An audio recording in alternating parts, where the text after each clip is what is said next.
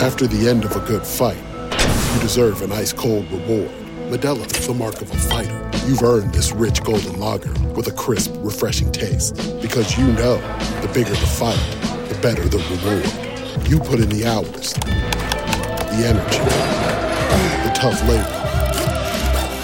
You are a fighter, and Modelo is your reward.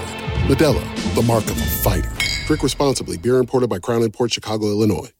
Say goodbye to your credit card rewards. Greedy corporate mega stores, led by Walmart and Target, are pushing for a law in Congress to take away your hard-earned cash back and travel points to line their pockets. The Durbin-Marshall credit card bill would enact harmful credit card routing mandates that would end credit card rewards as we know it. If you love your credit card rewards, tell your lawmakers, hands off my rewards. Tell them to oppose the Durbin-Marshall credit card bill.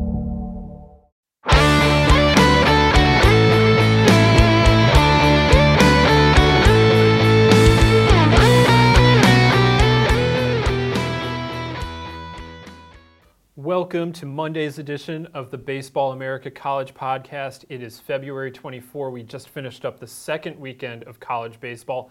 I'm Teddy Cahill. We've got Joe Healy here again. And Joe, it was another wild weekend around the country. We have another new number one team, second week in a row to start the season. It's Florida. We'll get into that more. But it was more baseball, and it was more fun baseball this weekend. Yeah, 100%. And I have to admit, I was a little down on week 2 just in general. Now, I'm always up for college baseball, just full stop. However, coming off of a strong week 1 and then week 3 being annually loaded, it felt like week 2 was maybe like the soft spot in the schedule. But not only did the series we were looking at turn out to live up to every bit of the hype with Florida and Miami, but also we got, a good series, or at least the individual games weren't particularly compelling, but we got an interesting series with UConn and Michigan. I mean, it was ultimately 3 kind of ugly games. But we also got, I don't know that we talked for more than a second, if at all, about UCF Auburn going into the weekend. I don't think we mentioned it. Yeah, and that one gave us a lot of interesting stuff to talk about. So we got what we expected, and then some, from a schedule that on paper was just kind of okay. Actually, no, I think I did mention it because we broadened it to larger American topics, but we spent much more time talking about UConn and Tulane. And the Tulane-Fullerton series went totally under the radar this weekend, but it was legitimately interesting as well. I know we talked about Houston more because we talked about them being in Round Rock, so they definitely got talked about. Yeah, I think it was probably just a passing reference to UCF and Auburn, and here we are, and that's, I guess, part of the beauty of this sport. Absolutely. So this weekend, there were some shakeups again. We're talking about UCF because they swept Auburn, and UCF entered the top 25 as a result. They check in at number 21. The top of the poll, again, like I said, it is Florida at number 1, Texas Tech at number 2, Vanderbilt at number 3, Mississippi State at number 4, Michigan falls to 5. You can find the rest at baseballamerica.com and yell at me about it there, or on Twitter. You can find me on Twitter at Ted Cahill. Joe is at Joe Healy BA. We have a lot to talk about here on the podcast today, but first I want to get in a word from our sponsor, Get Roman. If you were to guess on average how many days people in the U.S. have to wait to see a doctor, what would you say, Joe? I'd say 2 weeks probably. Americans have to wait around 29 days to see a doctor in major U.S. cities. And that's just a normal doctor. I know that it's more if it's a specific doctor. If you're dealing with a condition like erectile dysfunction, you want treatment ASAP. That's why our friends at Roman have spent years building a digital platform that can connect you with a doctor licensed in your state, all from the comfort of home. Roman makes it convenient to get the treatment you need on your schedule. Just grab your phone or computer, complete a free online visit, and you'll hear back from a U.S. licensed physician within 24 hours. And if the doctor decides that treatment is right for you, Roman's Pharmacy can ship your medication to you with free 2-day shipping. That's free 2-day shipping. You also get free unlimited follow-ups with your doctor anytime you have questions or want to adjust your treatment plan. With Roman, there are no commitments and you can cancel anytime. If you're struggling with ED, go to getroman.com/BA for a free online visit and free 2-day shipping. Again, that's getroman.com/BA for a free online visit and free 2-day shipping. All right, Joe, the main series from this weekend coming into it was that showdown in Coral Gables, Florida traveling to Miami. It was the first time the two teams had met as top three teams in a regular season series since 1992, and it did not disappoint. The light was sold out all weekend by Thursday. The atmosphere looked outstanding on TV. Kevin O'Sullivan told me it was a really, really good atmosphere when they were actually playing in it. And it wound up with three very compelling, very tight, tensely played games. And Florida comes out with a sweep. They win the series for the sixth straight year. They swept in Coral Gables for the first time since 2012. They basically just have owned this rivalry for the last 6 years. Plus, I mean, pretty much the entirety of Sully's tenure, Florida has been in control of this series, and that's certainly been true over the last decade. This weekend felt like those games could have gone either way in some cases, but Florida just finds a way to win. The first two were in extra innings. They win 2-1 on Friday night. Both starters, Tommy Mace, Brian Van Bell, were excellent. Florida finds a way to scratch out a run against Daniel Fetterman, Miami's closer. Then in the Saturday game, Florida's actually trailing 2-1. They're down to their final strike. And then again, Florida gets to Fetterman, ties the game, sends it to extras, kind of explodes in the 10th inning, and they go on to win that game. And then Sunday, a little more conventionally, they led from the start, but it was a tight game again. Miami only trailed by 1 run going into the 9th inning. Florida was able to add some insurance late and widen the score line a little bit. But all in all, a very commanding performance from Florida. But there are some places where if you're Miami, you could look at it and say, well, if this had just not happened, we win this game and then maybe we win the series.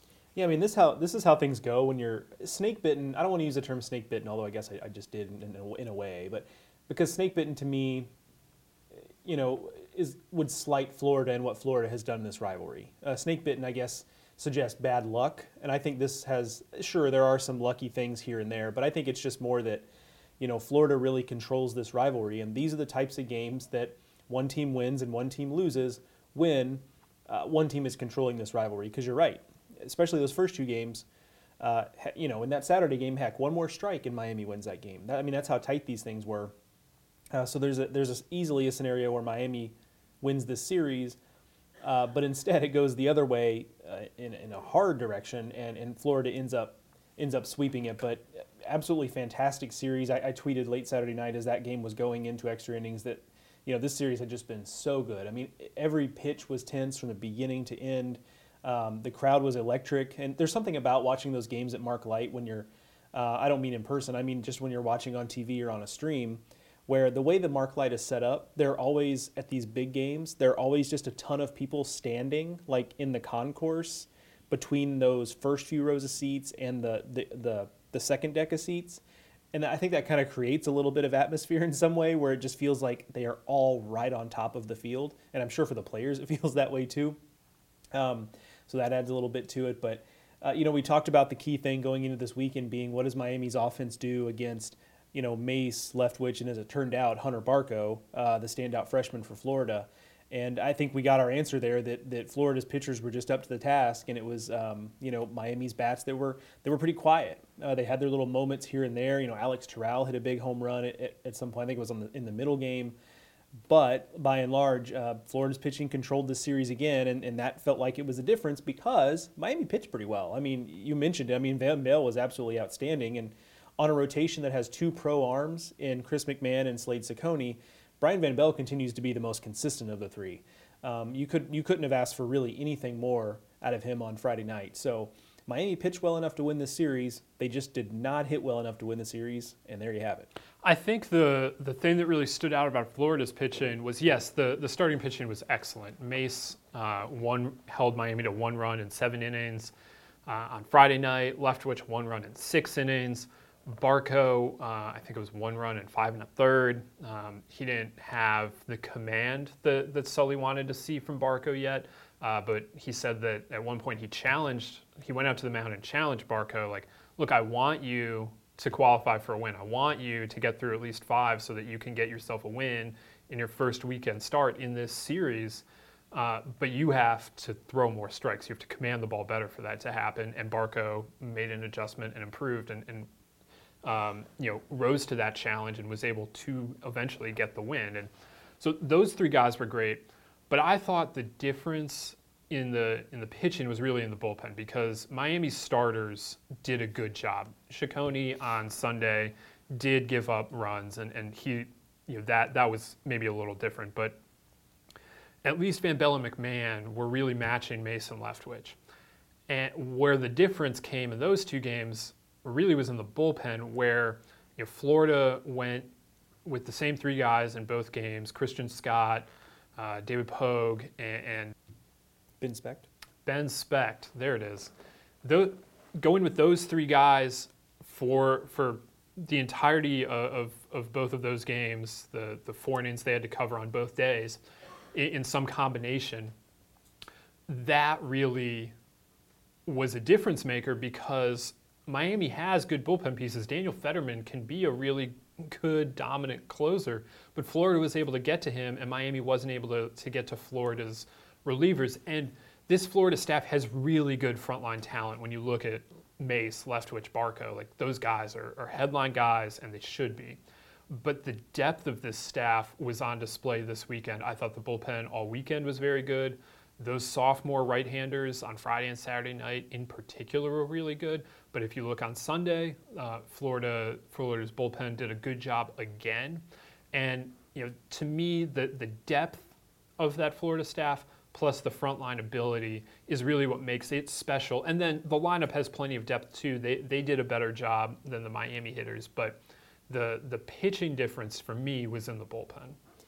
It's a good point, and it really did kind of feel like Miami was still kind of trying to mix and match more so than Florida did. And I don't want to try to get into the mind of these coaches necessarily, because I haven't talked to them and I'm making assumptions. However, it did feel, to your point, that Florida was being intentional about who they were using in the bullpen. And that's not to say that Gino DiMari and J.D. Arteaga were drawing names out of a hat, but it did feel like they were still trying to kind of figure out who they wanted in these big spots. And so what you end up with is, and Fetterman gave up runs, and I think you and I both think he's going to, be better as time goes on with what he's already proven to be able to do. But they end up with a freshman and Alex McFarland on the mound in that middle game in extra innings, and he's the guy that Florida really got it going against. And they like him, and they think he's one of the best arms on the staff. I mean, he was a very exciting recruit. He also gave up a mammoth home run right off the bat to Kirby McMullen. Yeah, so, I mean, that's just a moment when, was the moment too big for the kid? We don't know. I mean, we're not in his head either. But that's a situation where I think Miami would have liked to have had. But at that point, they'd used Kaiser,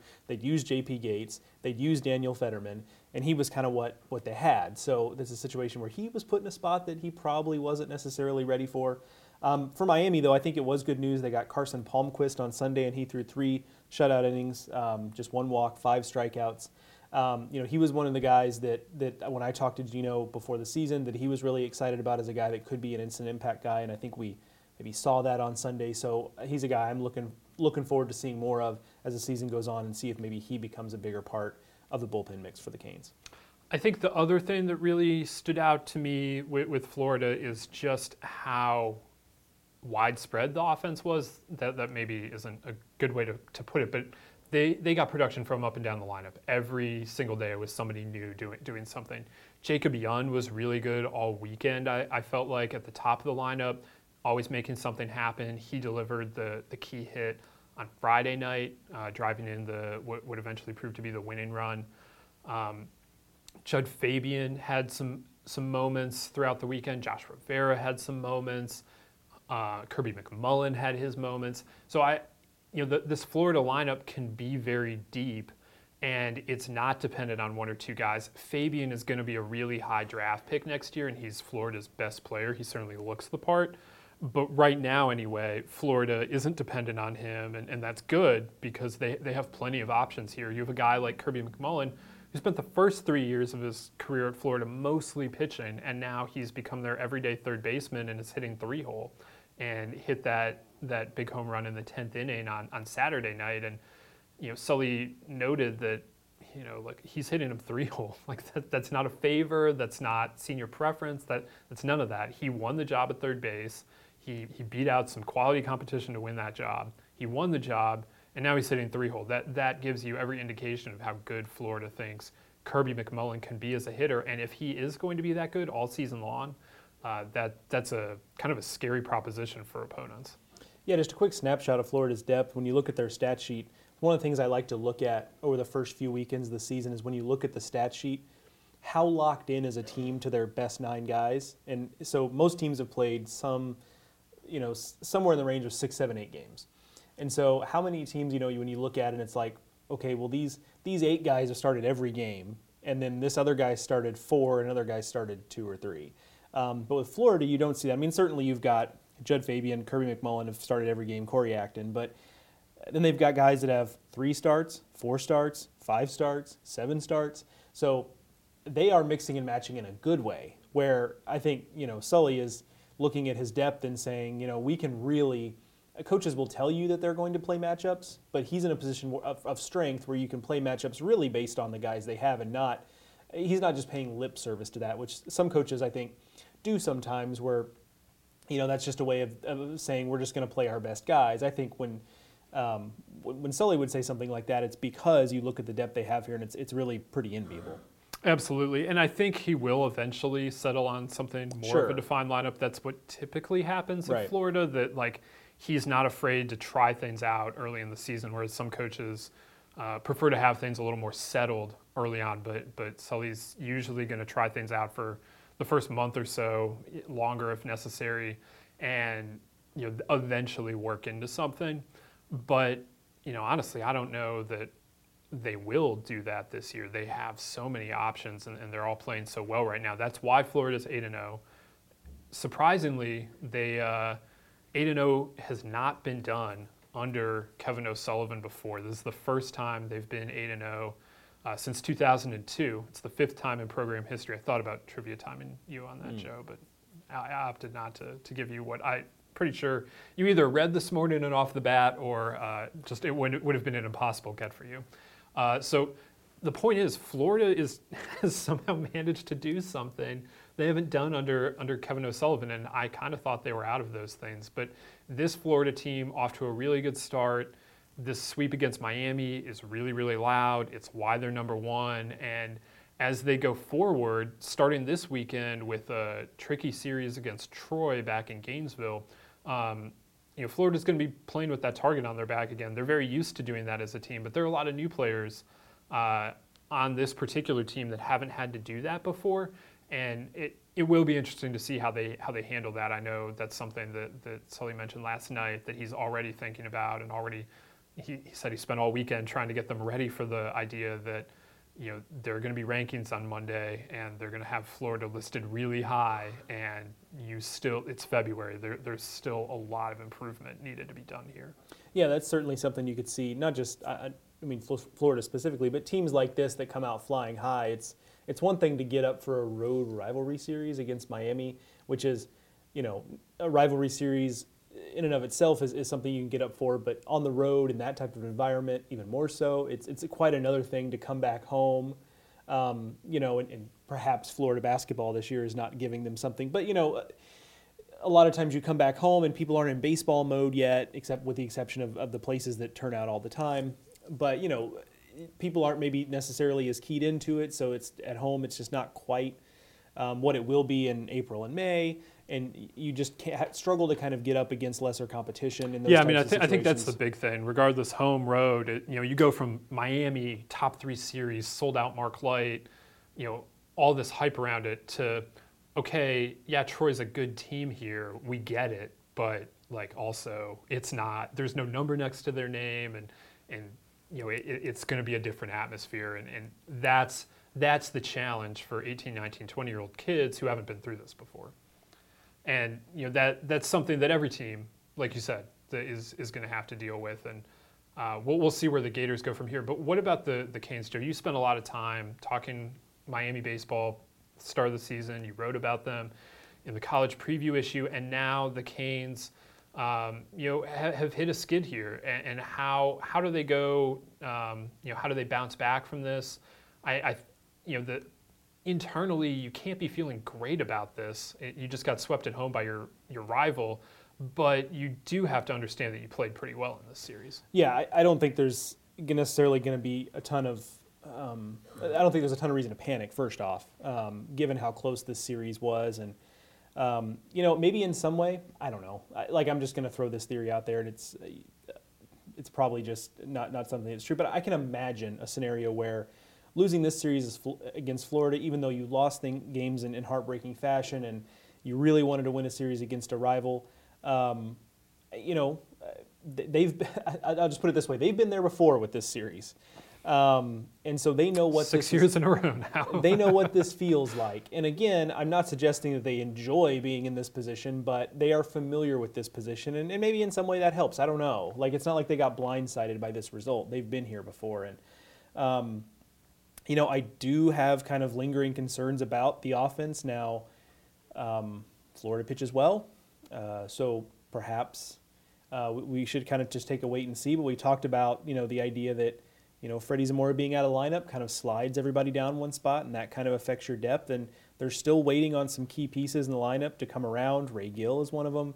Alex Terrell kind of did Alex Terrell things this weekend, where he hit a big home run, but he's still hitting just 208 on the year, so struggling with consistency there. And Tyler Page is the guy who's kind of in the lineup now, rather than Freddie Zamora, and his average is down below 150. Jordan Lala is hitting 130. Now, Jordan Lala is also doing Jordan Lala things, where his on-base percentage is almost 400 with a 130 batting average, which is impressive in its own right. But so there are some lingering concerns I have about the offense outside of Adrian Del Castillo, who continues to just rake. But I don't know. I mean, I think they're going to be fine, but I think they're going to have to show some improvement in the coming weeks in terms of being able to consistently score runs to live up to that top 5 billing moving forward. I think in my mind, even as someone who was very high on the Canes coming into this season, I think I'm in a position where I'm going to need them to kind of prove it to me again in the coming weeks. Now, it's an interesting. They have a chance to get right this week. They play South Florida on Wednesday. South Florida is 2-6, was just swept at home by Northeastern, is on a 5-game losing streak. It doesn't look good for the Bulls right now.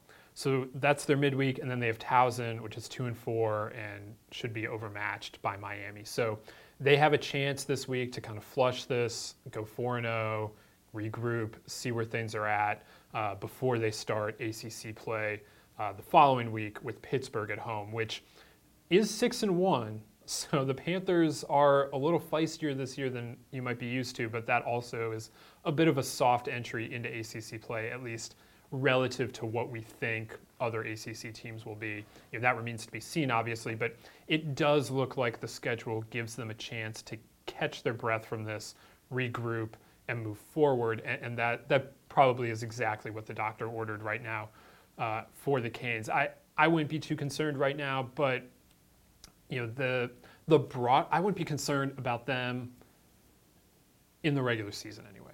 I think they still can do pretty much everything we thought they could do, in that they can go compete at the top of the ACC. They can go host a regional, whether they're a top 8 national seed. Who knows? That some of that just is going to depend on exactly how the ACC falls. But I have more concerns now about what happens down the road, because part of the entire reason we ranked Florida ahead of Miami, maybe not the entire reason, almost the entire reason, is because Miami just doesn't beat Florida. And I get that the Gators are really good, and that's a very difficult measuring stick for them, but I think it is a little bit representative of where that offense is and where their pitching staff matches up with some of these SEC behemoths like Florida, where you're going to face premium arms from start to finish. There's no let up, and that your hitters have to figure out how to beat that. And to this point, we haven't seen the Miami's figured that out, and that they're still working on that, and it's a process, and we'll see where they are at the end of the season. But right now, that's my overarching concern about Miami, and I don't think it'll really rear its head in a huge way again until the postseason. Yeah, I think that's right. I mean, we've talked before about winning in the regular season is sometimes different than winning in the postseason. We've talked about it with Clemson, I know, when we talk about their pitching staff, and in Miami it's the opposite with their offense. Just a quick other note on Miami. I appreciate that in their Pittsburgh series, on Saturday they are doing a poncho giveaway which seems very on brand for South Florida in the springtime, that they are giving away ponchos for the game. I don't know if it's that they've gotten a tip that it's going to rain that day, but they pulled out the Farmer's Almanac. And yeah, exactly. They were like, oh, well, rain on March 7th, so let's do the poncho giveaway. But, springtime in Florida, anybody who follows spring training baseball knows that springtime in Florida is certainly a place where the odd rainstorm here or there is pretty common. So that's a nice giveaway. That's something you can use all season. Oh, 100%. Yeah, I much prefer that to, like, further down their schedule, they have a plastic fan giveaway. That's another thing you can use all season long, though. I guess that's true. I guess that's true. Okay, compared to senior night, I'm kidding. That's an honored tradition in While all, we're on the all subject of sports. giveaways, though, Arkansas State this weekend gave away free jambalaya on Friday night, and that one is going to rank pretty highly on the best giveaways of the season, I would think.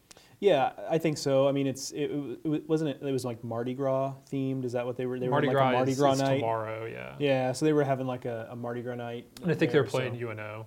Yeah, so I think it's great. A great job by the marketing department to kind of tie all that together. And I think that's something that college baseball writ large is doing a better job of these days, is realizing that, there are opportunities out there to, for one, just give your fans a good experience, but then B, outlets like this one are pretty good about, throwing kudos people's way. And I'm not suggesting that's a big part of the motivation, but you can give your program some notoriety for doing things like that consistently. And so I do think that it has one way in which college baseball has really improved in recent years is just stepping their game up in terms of game day experience for sure. Well, we talked about this Florida-Miami series. Let's keep it in the state of Florida and talk about UCF here, going to Auburn and sweeping this weekend. A very impressive road sweep for the Knights, which is a team that I like coming into the season, but wasn't quite sure what exactly it was really going to look like because there was just so much fresh about the program. They brought in a huge number of new players this year, and it looks like it's gelling pretty well so far. They swept Siena on opening weekend. Whatever that result was, it wasn't going to move the needle one way or the other. But this one, going to Auburn and not only winning the series, but sweeping it somewhat convincingly. Friday night was close, but after that, UCF really controlled the series and left no doubt that they were the better team this weekend on the Plains. And as a result, the Knights are back in the top 25. Like I said, they're at number 21. And they certainly look like, in an American conference that looks crowded near the top, they're certainly right there with an ECU. UConn has done some nice things this year against Michigan, not so nice against any of their other competition, but against Michigan, they're 3-1. So UConn is looking pretty solid like we thought, but whereas maybe we had Houston as a projected regional team coming into the season, and they've kind of stumbled out of the gate. We've talked about that. UCF now racing out of the gate and racing, right past an Auburn Tigers team in Auburn this weekend. Yeah, I think what was really impressive about it too is you talked about they kind of ran away with Saturday and Sunday's games, in particular on Sunday. I think it was like a 7-run third inning or something that really did Auburn in on Sunday. But I think it was impressive too that the 3-1 win on Friday, they outdid Tanner Burns. Colton Gordon was the starter for UCF in that one and outpitched a guy who is a big time prospect and is a name that people have known around college baseball, and they win a 3-1 game against Auburn and Tanner Burns. That's really impressive. Just as impressive as what they did the last two games of the series. I think your point about the American is good. I wrote about in the top 25 roundup, East Carolina kind of quietly going about their business, and that's true. But I think certainly this is not another year where whoever it is, whether it's ECU or someone else, is going to just run away with the league. And I think that kind of created a scenario where I felt like this. I'm not saying I was wrong about this, but I felt like maybe the American was a little bit down last year, and I think a lot of that was just because ECU was so clearly the best team there. Everybody else was kind of jumbled up. I think two things can be true there. I kind of think it was down. Yeah. So this, all of this goes back to how do you evaluate a conference? Is it the top line, in which case ECU was great, and for the conference was really good. They had a super regional team and a real Omaha contender.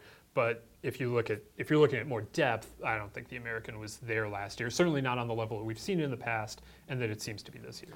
Yeah, so I think this year's maybe a little bit of a return to what we might have seen from this league in the past, where it's 3 or 4 teams really fighting at the top, and 3 or 4 teams that are at least 3 or 4 teams that are legitimate postseason contenders. We're still kind of waiting on it from a team like Houston, or frankly a team like Cincinnati, who we liked a little bit in the preseason. So I think it's going to be a fun conference to follow. But all that being said, UCF has clearly kind of set the tone for what they can accomplish, and I think this is big for them. We talked about teams with Fullerton, for example, which just lost a series to Tulane. Speaking of the American, we talked about how it was big that they won a series that, at least at the time with Stanford, looked like it would be something, and that remains to be seen. But it's kind of the same thing with UCF getting a series win against Auburn. Last year when you and I were evaluating bubble teams at the end of the year and trying to fill in a bracket, UCF was a team we just went back and forth and back and forth and back and forth with. Turns out didn't matter. I mean, they ended up not being in the field, and they weren't even really one of the last couple of teams in the mix. And a lot of that was just due to a lack of impact series wins, or impact wins just kind of in general. Impact wins, period. I mean, like they were 11-13 in the American last year, and really dominated their non-conference schedule except for the series against Auburn in Orlando, and it was one of those things where there were a lot of wins. They won 36 games, but there just wasn't a lot of substance and a lot of when you really bore down on it. And so this year they're already a step ahead of the game. They already have more substance, assuming Auburn doesn't crater, and I think you and I are both confident that this is not a sign of Auburn kind of just cratering and sinking into the earth. I don't think that's going to be the case. So UCF already has kind of a leg up there. Now the key is they're going to have to keep it going through American play. I don't think you can finish 11-13 in the American and expect to get any sort of postseason love. So a good start for UCF. Interested to see where it goes. And for Auburn, just a really kind of an ugly series. But maybe this is kind of what this group needs to kind of refocus here. Certainly, Friday's game was just kind of a routine loss, but Saturday and Sunday certainly were a little bit alarming. Yeah, the nature of this sweep, the way that UCF really took it to Auburn's pitching was disconcerting. If you're looking at it from an Auburn perspective, because that's supposed to be, or that's what we thought the strength of Auburn was. And when I was watching some of this, I guess that was on Friday night, you saw Auburn's defense look a little shaky at times, and there were cracks that were exposed this weekend. But I think UCF did a great job at stepping through them, and you saw some really exciting things for them. Guys like Nick Romano and Jordan Rathbone in the offense are off to really impressive starts, and seem like they can be anchors of something there. And I thought the pitching staff for UCF was really good, starting with Colton Gordon on Friday night, going toe-to-toe with Tanner Burns. And we saw Joe Sheridan finish it out on Monday, or on Sunday, excuse me. And that's a guy that has been pretty consistent throughout his college career for the Knights. And so I like what they're doing, and I'm going to be interested to see where it goes from here. They have an interesting series this weekend. Cal State Northridge, which is undefeated. Dave Serrano. Yeah, shouts to our old friend Dave Serrano. Has Northridge undefeated and now has to travel across the country to Orlando this weekend. We'll see what comes of that. And then, the UCF has a couple Bulldogs in Butler and Yale on the next couple weekends, mixed in with some good midweeks against Miami and Florida State. But it's a little softer until American Athletic Conference play starts, and then it starts with a bang with ECU going down to Orlando in what suddenly looks like a very tasty matchup, and one that's going to have pretty significant implications on the American Athletic Conference race. And one that selfishly I'm angry is not happening in Greenville, just down the road from us. That's true. That is very true. You mentioned what this means for Auburn, and I don't know what it means. It's not good. I'm going to be very eager to see how they respond to this, because Auburn had never been swept at home in a non-conference series. They've been playing baseball for well over a century at Auburn, and they've never been swept at home in a 3-game non-conference series. Now, obviously, it's one thing to say they've been playing baseball since 1895 and this hasn't happened, but we all know that college baseball didn't really operate in 3-game series for much of that time. But regardless, that's a significant blow that you now have to find a way to bounce back from. It's a easier week. Alabama A&M in the midweeks for 2 games. Wright State comes in. Wright State is feisty, but beating Louisville this weekend on Wednesday, but they also were swept at Mississippi State. So this is a team that Auburn should be able to handle. So they have some time to get right before SEC play starts, but it does need to happen with some urgency now at this point. Yeah, I mean, this series certainly strikes me as one that could be the type that we look back on in May and go like, remember when, not because UCF is going to go in the tank necessarily, but just one where Auburn rights the ship and we look up in May and we're like, hey, remember when UCF swept Auburn? Like, that feels like it was 3 years ago. There are always series like that, and this kind of strikes me as one that is going to could very well look that way at the end of the season, because I think one of the things we liked about Auburn coming into the season when we were debating them in top 25 is that their floor was pretty high, just given the veteran pieces they had coming back, and we obviously like the pitching a lot. So, I'm confident it will be kind of something they bounce back from. But to your point, I mean, they don't have a lot of time. There's no turning back necessarily once you're in the SEC.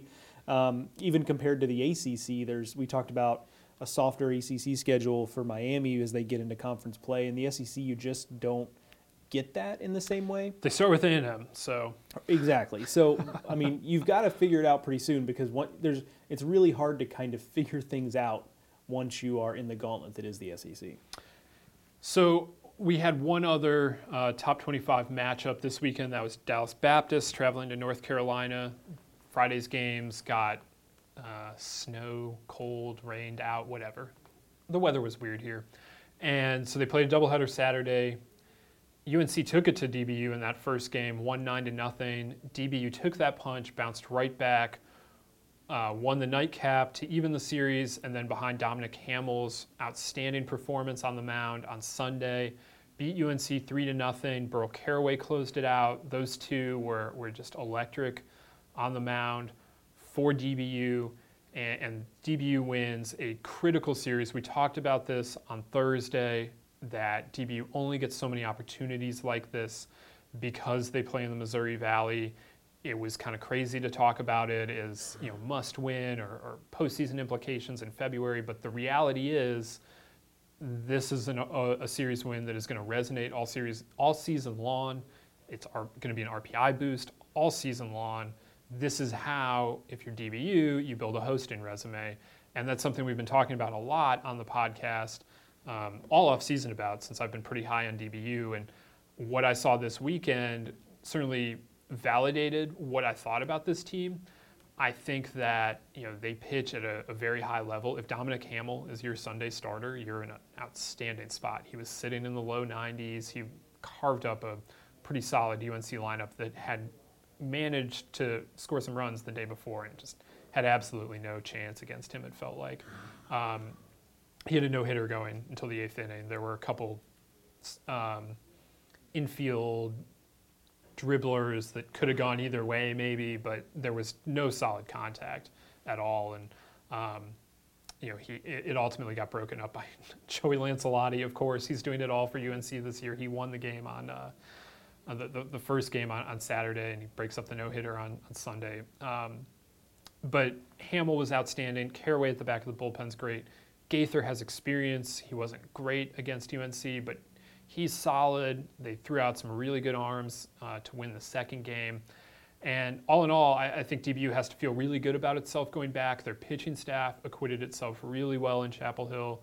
Their offense still does need to get turned around a little bit, but I think that you can feel good about DBU finding a way to score some runs, and they're not going to have to score a ton of runs if they're going to keep pitching the way they've been pitching. Yeah, I think that's right.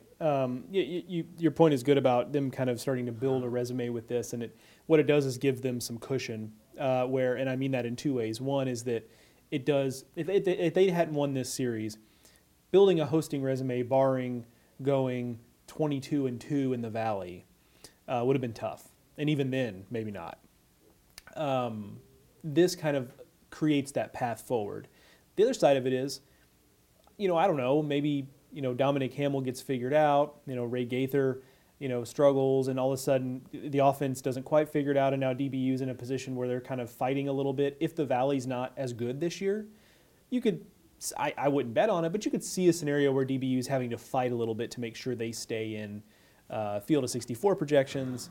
This series is going to buy them a little bit of cushion there if that scenario plays out that way. So I think it's big in that regard. I was going to ask you actually about the offense. I mean, you were there for part of this series, but you start to look at some of the offense, and obviously Jimmy Glowinski is a little bit of a weird case given his injury and getting thrown back into it there. But Dan Pruitt is a guy they were leaning hard on, and contact has been a struggle for him. 10 strikeouts and 24 at bats, although he did have a home run over the weekend. And Jackson Glenn's a proven guy. I'm less worried about him, but he's struggled. So far they've been kind of light on offense, and yes, I like you, I'm willing to kind of bet on that getting figured out as time goes on. But having kind of seen a little bit with your own eyes, I was curious if you thought it was more just UNC pitches pretty well and UNC has talent at the very least, and it was kind of that, or if maybe you felt like maybe there was a missing piece or two in the lineup. So I think both of those things are true. I think 100% UNC is a really talented pitching staff. I would venture a guess and say DBU doesn't see a pitching staff like that again during the regular season. They play a midweek game against A&M. They're not going to see their best arms. So I don't think they're going to see pitching like that the rest of the way. Once they get into the postseason, it'll be different. But certainly in a 3-game weekend, they're not going to see that pitching again. Austin Love was outstanding for UNC out of the bullpen yesterday. Lance Lottie was really good Saturday. UNC just has a lot of depth, a lot of talent. They might not have the frontline arm like a Bukauskas or an Andrew Miller, or some of those big time guys we've seen UNC have over the last 15 years. But they have a lot of really quality pitching and they know what they're doing out there on the mound. It's a really well-coached group. So on the one hand, I wouldn't be too concerned about that. On the other hand, without Dan Pruitt going good, and he's definitely not right now, as he tries to transition from junior college baseball to Division I baseball, they don't have a big slugging presence in the middle of the lineup. Now, once Glowinski gets a little more adjusted, he missed opening weekend following he had a procedure on his shoulder in the offseason, and while he was recovering from that, I guess he was delayed and did not play against South Dakota State. So his first game action was on Tuesday. He's still kind of getting into it. Maybe he can provide some of that power going forward. But I think overall, and Dan Hefner told me this after the game, this isn't going to be the power-hitting DBU offense we've seen for the last couple of years. This is going to have to be a little more manufacture runs, a little more, aggressive, base running, moving runners, whatever it takes. It's going to have to be a little more of that, a little less wait for the 3-run home run. Now, how successful is that going to be? I don't know, because that's not what I'm used to seeing with DBU. I'm used to seeing, Bryce Ball dropping bombs. And that's not what we're going to see this year from DBU, I don't think. So that means the pitching has to hold up. And I think it will. I think they will get some things right offensively. They've gotten some nice contributions from up and down the lineup. They're clearly not relying on anyone, including Glowinski right now, and that's a very good thing. But they are going to need to pitch at a higher level than they did the last couple years. But I think this is one of the better staffs they've had, certainly in a post-Wes Johnson world. And when DBU has a long history of pitching very well. Basically, the entirety of their Division I tenure, they've pitched at a pretty high level up until the last few years. And now, if they can get back to that, I think they're going to be just fine. Fair enough, and I certainly don't think even if their offense is what it is at this precise moment, I mean that's still a team that I think is the best in the Missouri Valley Conference. Just thinks the talent on the mound and the offensive pieces they can kind of count on. So certainly no reason for worry there. But it could limit the ceiling of Dallas Baptist if we are going to kind of in the same way that I was talking about what's Miami going to be like in the postseason. I think that's a very fair question. What's DBU's offense going to look like in a postseason setting where they're going to face another pitching staff like North Carolina, and their pitching depth is going to be tested more, and what does that look like? And I don't know. Some of that's going to depend on draws. Are they at home? Do they have to go to Lubbock again? That didn't go so well last year. That's a very difficult place to pitch. So then can your guys handle that, and et cetera, et cetera. But at least in the regular season, certainly in the Missouri Valley, but throughout the regular season, I would expect that you're going to see DBU win a lot of baseball games. They just aren't going to put up a whole lot of crooked numbers in the process. All right, so a lot of good baseball around the country this weekend. I mentioned Tulane going out to Fullerton, winning that series. Some nice baseball being played out there, tense ball games, close ball games late. Also out west, Long Beach State sweeps Wake Forest right out of the top 25.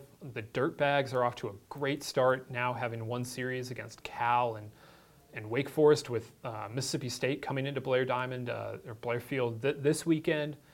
We had Tennessee going 3-0 at the Round Rock Classic, putting a pretty nice statement out there early in the season. So a lot of good baseball across the country. But Joe, I think you found maybe one of the better stories of the weekend Saturday when you went to watch UNC Greensboro host Fairfield. Yeah, so I went out there for a couple of reasons, one of which being that I actually really kind of find Fairfield's team interesting. I mean, they pitched really well last year, and from what I saw this weekend, I think they're going to pitch well again this season.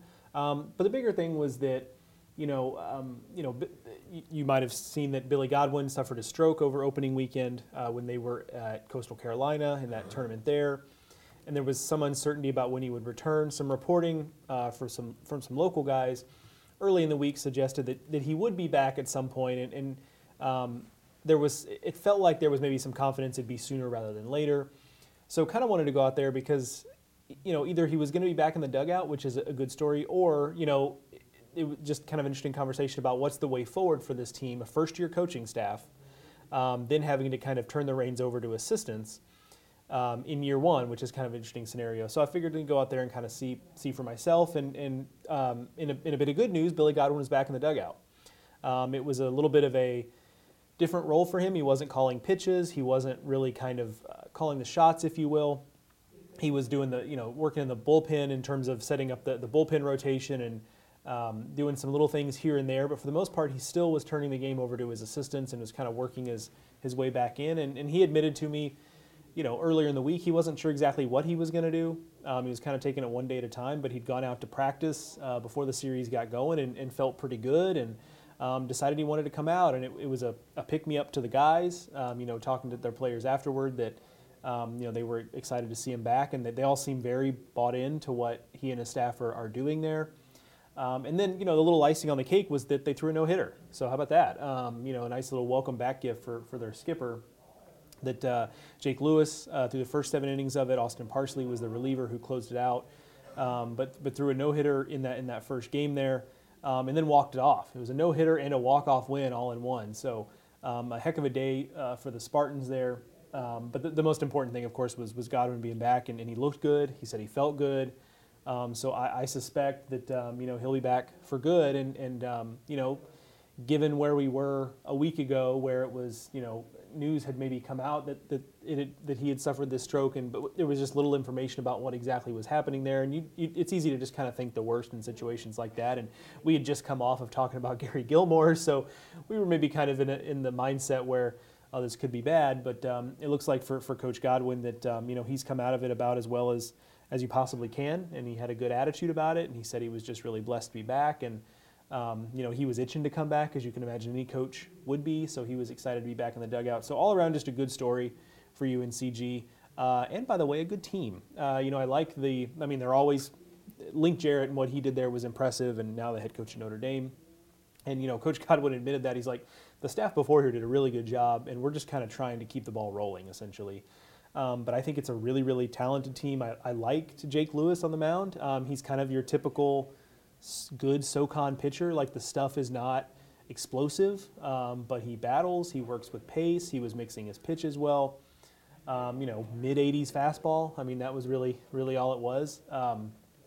and they're going to hit. I mean, one of the best hitters in college baseball you probably don't know about is Caleb Webster, a fourth-year third baseman who's been a starter from day one at UNCG, and his career average is above 360. So the dude just rakes. UNCG always has these guys. Link did such a great job coaching those hitters. Like when we had Link on the podcast, we talked about his hitting philosophy and coaching it, and they have guys that just hide under the radar with like 360 career batting averages. Andrew Morel a couple years ago, I felt like was the same way. He kind of burst a little bit higher because he hit like 400, but there is some offensive juice there.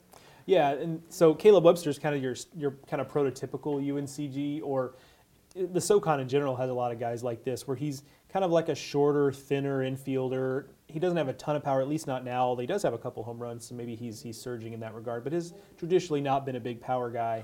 But then they've got a guy in Greg Hardison who does look the part. He's 6'2" and strong, and he's maybe going to be more of like the masher in the lineup. So I really like this UNCG team.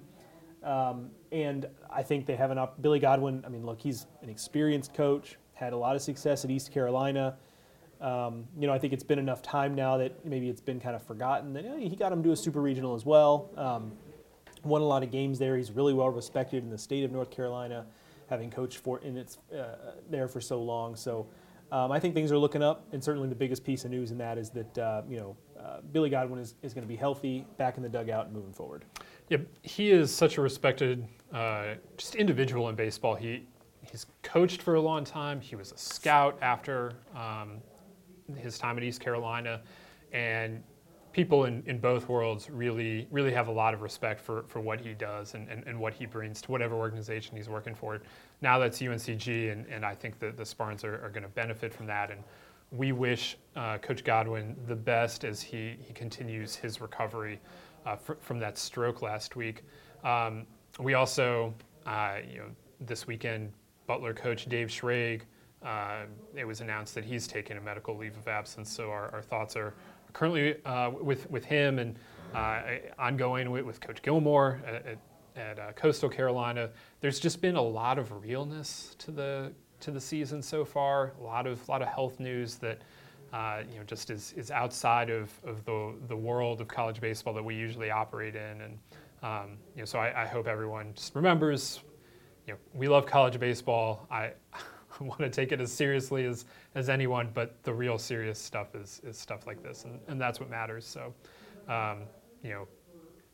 make sure that you're remembering that and saying I love you to the people that you need to be saying that kind of stuff to, because you never know, and that's what we've been reminded of in the first couple weeks of this season.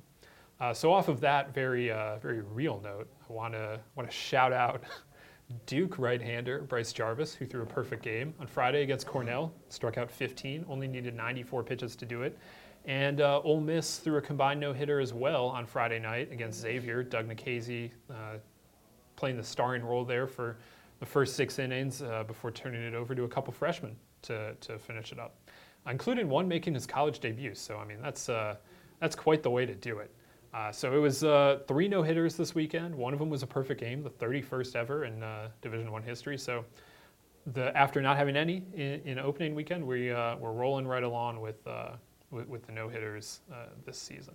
Seems like there's been last 5 years, there's kind of been a boom in this, and I guess some of it is probably just the way baseball is played these days. It's certainly a part of it, but it has been interesting that I seem to remember a time when there weren't that. I mean, there have always been no-hitters in college baseball, more so than at the pro level, for example. But it really does seem like we've kind of seen like a little bit of a boom in no-hitters in college baseball last 5 years or so. Yeah, I definitely think that's accurate. One of those years it was crazy, and then last year we didn't have as many. So we'll see where it goes this year. It's all a little bit random once you start talking about no-hitters. But an exciting weekend of college baseball all around. This week coming up looks like it should be absolutely loaded, as week 3 typically is. We get the Shriners College Classic in Houston. That field is excellent. We have the Frisco Classic, the Keith LeClaire tournament at East Carolina. Georgia is playing Georgia Tech on a weekend for the first time long time / ever. I'm not sure. Joe's doing the research on that. We're gonna have an answer for you later this week. Mississippi State going out to Long Beach State. There's a lot going on this week. We will be back here on Thursday to break all of that action down, give it a little bit of a preview. We'll be back here with another podcast then, but it does look to be an exciting week of college baseball, and then before you know it, conference play will be starting. So we're into it, Joe. Yeah, absolutely. I mean, it's I shouldn't say it anymore because I think everybody says this, but the season really can get away from you, like in terms of the speed. You look up and we're gonna be sitting in the press box in Omaha before we know it, and I hate to think of it that way because gosh, the off season is so long. You hate to see the season go by so quickly, but it just does every year. Well, we'll be back here on the podcast on Thursday, so make sure you are subscribed to the Baseball America podcast, whether that's on iTunes, Stitcher, Spotify, Google Play, wherever you get your podcasts. You can find us. Subscribe, rate, review if you can. Then you don't have to wonder about when the podcast is going to be dropping. It just goes straight to your phone, and that's that we all live for the convenience at this point, I think. So while you're at it, you can give us a follow on Twitter. I am at Ted Cahill. Joe is at Joe Healy BA. There's plenty of content to read at baseballamerica.com. That new top 25 off the bat. There'll be more stuff to come throughout the week from both Joe and I. Remember, if you go to getroman.com/BA, you get your free online visit and free 2-day shipping if you do end up needing that treatment. So check that out if you're so inclined. We want to thank them for sponsoring this edition of the Baseball America podcast. I want to thank Joe for joining me and you guys for listening along. We'll be back here Thursday to talk more college baseball with you.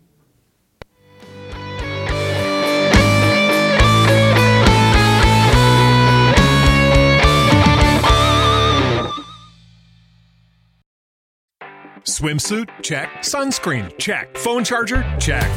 Don't forget to pack the 5-Hour Energy. It fits great in a pocket or carry-on, and the alert feeling will help you arrive ready for anything. Now get 20% off when you use code 5HETRAVEL at 5hourenergy.com.